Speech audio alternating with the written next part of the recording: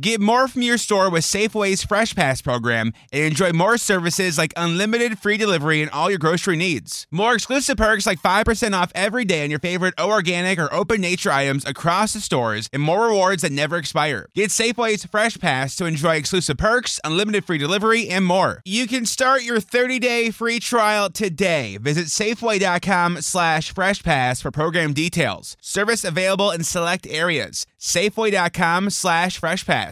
This podcast may discuss topics graphic in nature and possibly triggering to survivors. We value the safety and well-being of all of our listeners, so please practice personal discretion.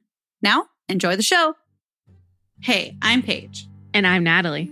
We're the hosts of the Murder Diaries podcast. We bonded over tacos and true crime after we matched on Bumble BFF. You know, like any normal millennial using an app to meet new friends. Every Thursday, we upload a new episode. In each episode of the Murder Diaries, we tell true crime one story at a time. One week it's my turn, and the next week it's mine. Used to think it's in my head, but I'm walking with the dead. An Alabama woman celebrates Halloween with friends, but never returns home.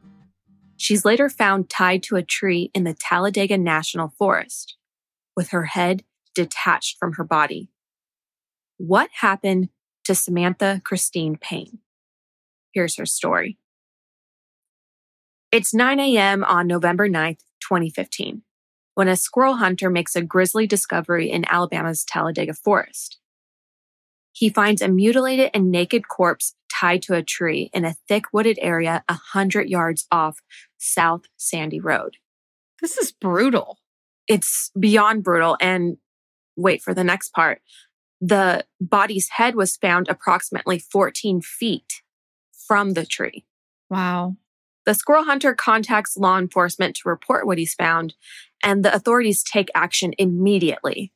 Everyone's shocked. This isn't something that happens here. And so they jump on it, and it's a good thing they did. Dr. Stephen Dutton, the local coroner, performs an autopsy, but the autopsy proves to be difficult because the majority of the victim's internal organs are missing. And without organs, Dr. Dutton isn't able to determine the cause or manner of the victim's death. Everything I'm hearing is just like, I guess I don't know what I'm trying to say, but it just is like one more step brutal. One more step. Like, just how much can you violate a victim is, I guess, what I'm trying to say. Absolutely. This is a clear case of overkill. It also sounds really urban legendy, too. And I don't say that to be insensitive. It's just like there's missing organs. We have a head over here. This is terrible. Absolutely. It's beyond terrifying and brutal and horrific and not something anyone should ever have to go through. Now, back to the coroner's report. He does acknowledge that the circumstances of the discovery suggest that the victim had been murdered. So that's what they're going with. And it seems pretty reasonable that if a body is tied to a tree and it's been decapitated, it's not likely something that's been self-inflicted. That same day, Susie Payne files a police report stating that her 29-year-old daughter, Samantha Payne, has been missing for a little over a week. Investigators start putting two and two together, and they believe they may have an idea of who the victim is. And that's when they get a phone call from one of their brothers in blue. And it could be just the lead they need. This Hale County Sheriff's deputy tells investigators something strange. He said that on the morning of November 2nd, a week prior to the body's discovery, concerned citizens called police after seeing a suspicious vehicle on South Sandy Road, which, if you remember, it's the same area that the remains were discovered, except there's no way for the deputy to know that at the time because it is a week prior to the discovery. The deputy reported to the scene and made contact with two individuals, Stephen George and 18-year-old Chili Bruce. These two were walking along the road after the vehicle they'd been driving ran out of gas, which is the vehicle that, concerned citizens had called in saying it was abandoned. What the deputy did notice was that Michael and Chili were completely covered in blood. And of course, he found that suspicious. So he conducts a search. He finds meth on their persons and arrests them for possession. And at this point, neither of them have mentioned that Samantha or anyone else is in the forest and had been harmed. You wanted to see me, Miss Swinton? Have you been hearing about the new government modernization efforts? AI, RPAs, data science. Things are changing at this agency, and people will need new skills. Oh. I'd like you to get some training. Look at this management concepts catalog. Wow, over 275 courses. That's right, in local classrooms or instructor-led online classes. We still have budget in this fiscal year, so sign up online. Advance your career with courses from Management Concepts. Get a catalog at managementconcepts.com or call 833-578-8466. Allergy season is just around the corner, and Brio, the innovative air purifier, can help. Brio quickly removes common allergens, including pollen and pet dander, and deep cleans without filter clogging, so it's more effective than HEPA. Brio's long-life filters save you money, too. Breathe easy this spring with Brio, the advanced air purifier that's ideal for every room in your home. And get 15% off Brio using code IHEART at BrioAirPurifier.com. That's code IHEART at BRIOAirPurifier.com. But the deputy felt that the investigators should know about what he had seen the week prior. It's a good call. Yeah. I really give kudos to this guy because it seems like he was really thinking about his job and playing it safe. Investigators met up with Stephen and Chili and asked them, about Samantha Payne. Do you know this woman? Do you know that we may have found her remains? And that's when they admit that they were involved in the ordeal leading up to Samantha's death. But they insist that they didn't kill her. In fact, they both said that 31-year-old Michael David Belcher was responsible for the murder. Okay, so now we have this third person, this third party that's somehow involved. But it doesn't sound like this third party is one of the people that they saw that had blood all over them. It was just Stephen and Chili. That's correct. But what they later find out is that the abandoned car Chili and Stephen had been walking away from belonged to Michael. So Tuscaloosa authorities end up charging Michael, Stephen, and Chili with capital murder. All three were held in the Tuscaloosa County Jail with no bond. And then a few days later, they charged two more people, 22-year-old Alyssa Watson and 34-year-old Marcus George. And I just want to throw this out. There are two people in this story with the last name George, Stephen George and Marcus George. None of the resources state whether or not they're related. So we don't know why they have the same last name. It happens sometimes, but just keep that in mind that there are two people with the same last name. Got it. I feel like that's especially important to lay out here because we basically have a clown car of perpetrators at this point. That's the perfect way to describe it. Now, these two additional suspects are charged with first-degree kidnapping and they're held on $60,000 bonds each. With that being said, what exactly happened to Samantha Payne and why did she endure such a gruesome death? Samantha Christine Payne was born on Thursday, October 30th, 1986 in Dallas County, Alabama. She was born to parents Roy Glenn Payne and Suzanne Reith Payne. She's one of four children. She has two brothers, Stephen Payne and Jonathan Payne, and a sister named Katrina Payne. And Samantha's been described as one of the kindest people you'd ever meet. Unfortunately, she'd gotten caught up in the dark underworld of meth, and that connection resulted in her meeting these people that would eventually kill her. So we're going to back up a couple of days. And on October 30th, 2015, it's Samantha's 29th birthday. She's just left her parents' house telling her mom she's going to a Halloween party with some friends. But that would be the last time her mother ever saw Samantha alive because Samantha never returned from that Halloween party. Fast forward a couple days to November 1st through the 2nd. The dates are a little bit fluid in this time frame. It seems that whatever was going on took place within a couple of days. So we'll just keep that in mind. The whole thing began while Samantha, Michael, Stephen, and Marcus were all sitting around getting high on meth at a repair shop owned by Michael's dad in Bibb County. Now, Michael and Samantha at one point had been romantically involved, but they aren't any longer. And it doesn't seem to have gotten in the way of their friendship. At this point, they're smoking more and more meth, and Stephen gets the idea that they should steal the catalytic converter and battery from Samantha's car. He grabs her car keys out of her purse while she's using the bathroom, and then he drives her car out to a bridge where he removes the converter and battery from the car. But he's not done with the car just yet. He punctures the car's fuel tank and sets it on fire. Now you're probably thinking, well, what's Samantha?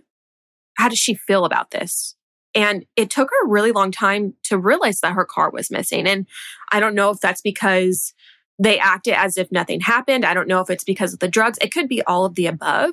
But whatever the case was, she didn't realize until a while later. And when she realized, she was angry. And who can blame her? I'd be pissed. What kind of friends would do something like this just because?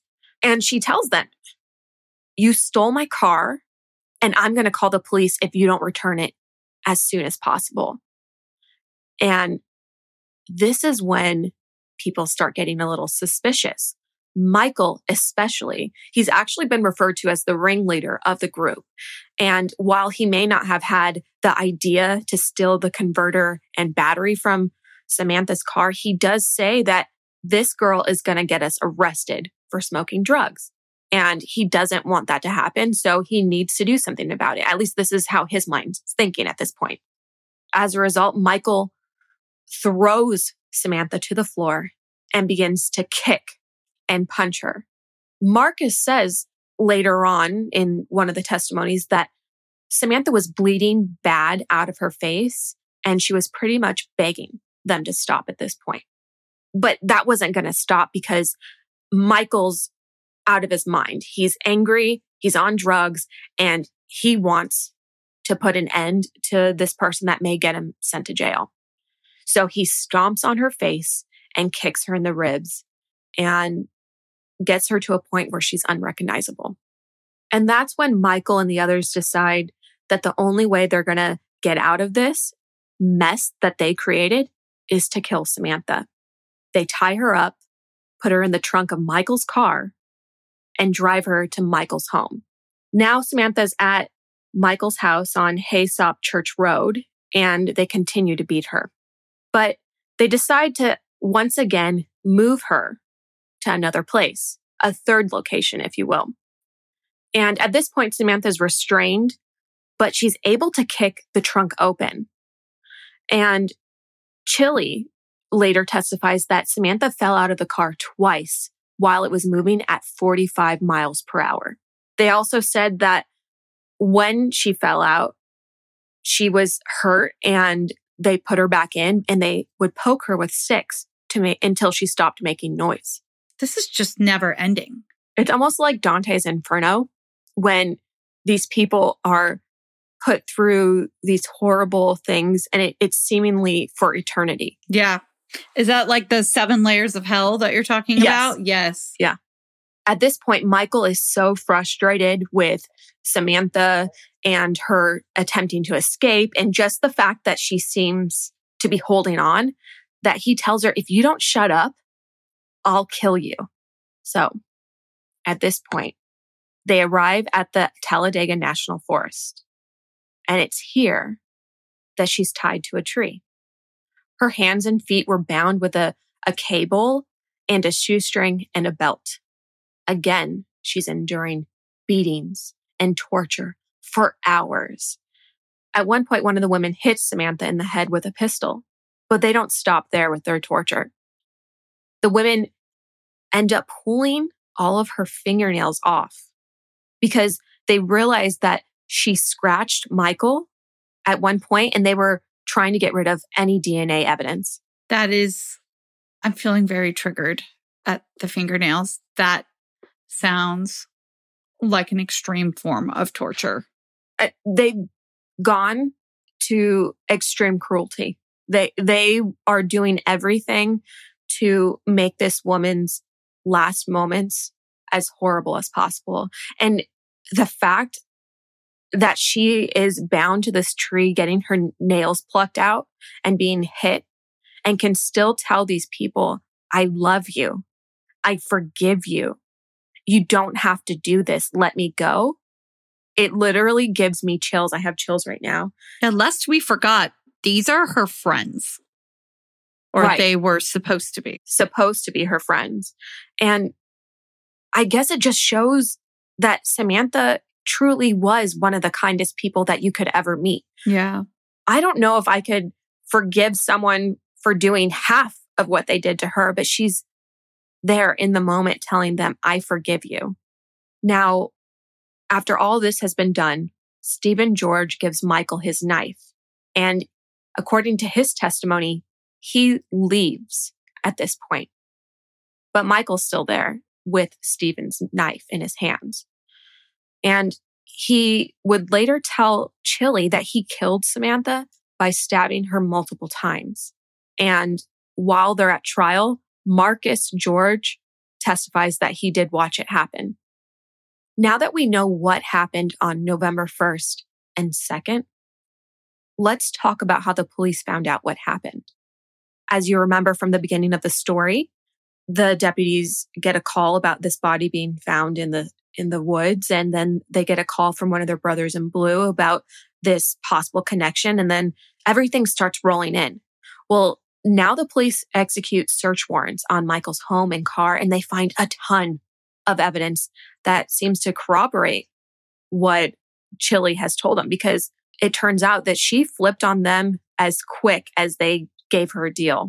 Specifically, they found clothes belonging to Samantha inside Michael's car, and they also found Samantha's car battery inside Michael's house. Is your daily grind getting you down? A ThermoSpa's hot tub may be the solution. Just a few minutes under those powerful soothing jets, and all your stress seems to melt away, like you're lying on a cloud of bubbles. You'll not only feel better, but sleep better too. Call 877-861-4672 now, and for a limited time, save $1,250. Call 877-861-4672 or visit thermospas.com to schedule a free on-site assessment. Is your daily grind getting you down? A ThermoSpa's hot tub may be the solution. Just a few minutes under those powerful soothing jets, and all your stress seems to melt away, like you're lying on a cloud of bubbles. You'll not only feel better, but sleep better too. Call 877-861-4672 now, and for a limited time, save $1,250. Call 877-861-4672 or visit thermospas.com to schedule a free on-site assessment. Chili, as I mentioned, did cooperate with police and prosecutors. And as a result, she's able to participate in a program called the Alabama Therapeutic Education Facility. Her and Stephen George were eventually allowed to plead guilty to lesser charges in exchange for that testimony. She received 20 years with the eligibility of parole after 5 years. For the rest of the crew, Alyssa Watson and Marcus George denied any involvement, and they actually turned down plea deals that would have meant lighter sentences for them. And they maintained their innocence throughout the trial. On top of that, their loved ones pleaded with the judge to be lenient in his sentencing, saying that Marcus George had young children and Alyssa Watson was expecting to give birth within the next month.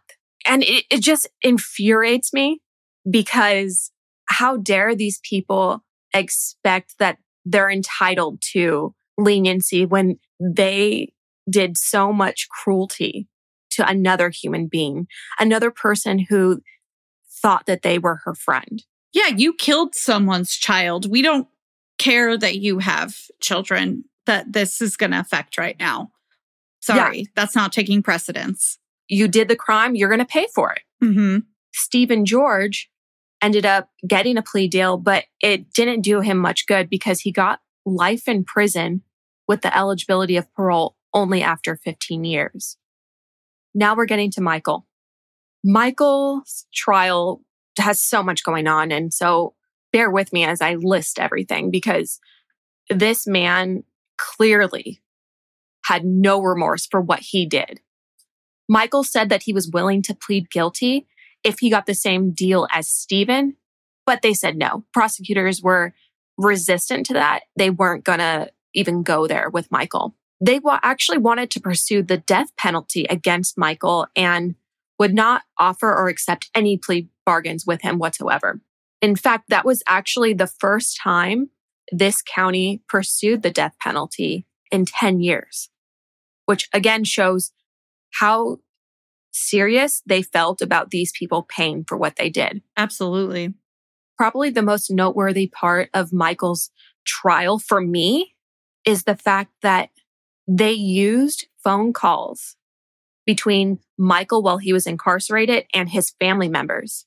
They used that as evidence because apparently Michael was trying to get his family members on the outside to send letters to Chili, who was also in jail at the time.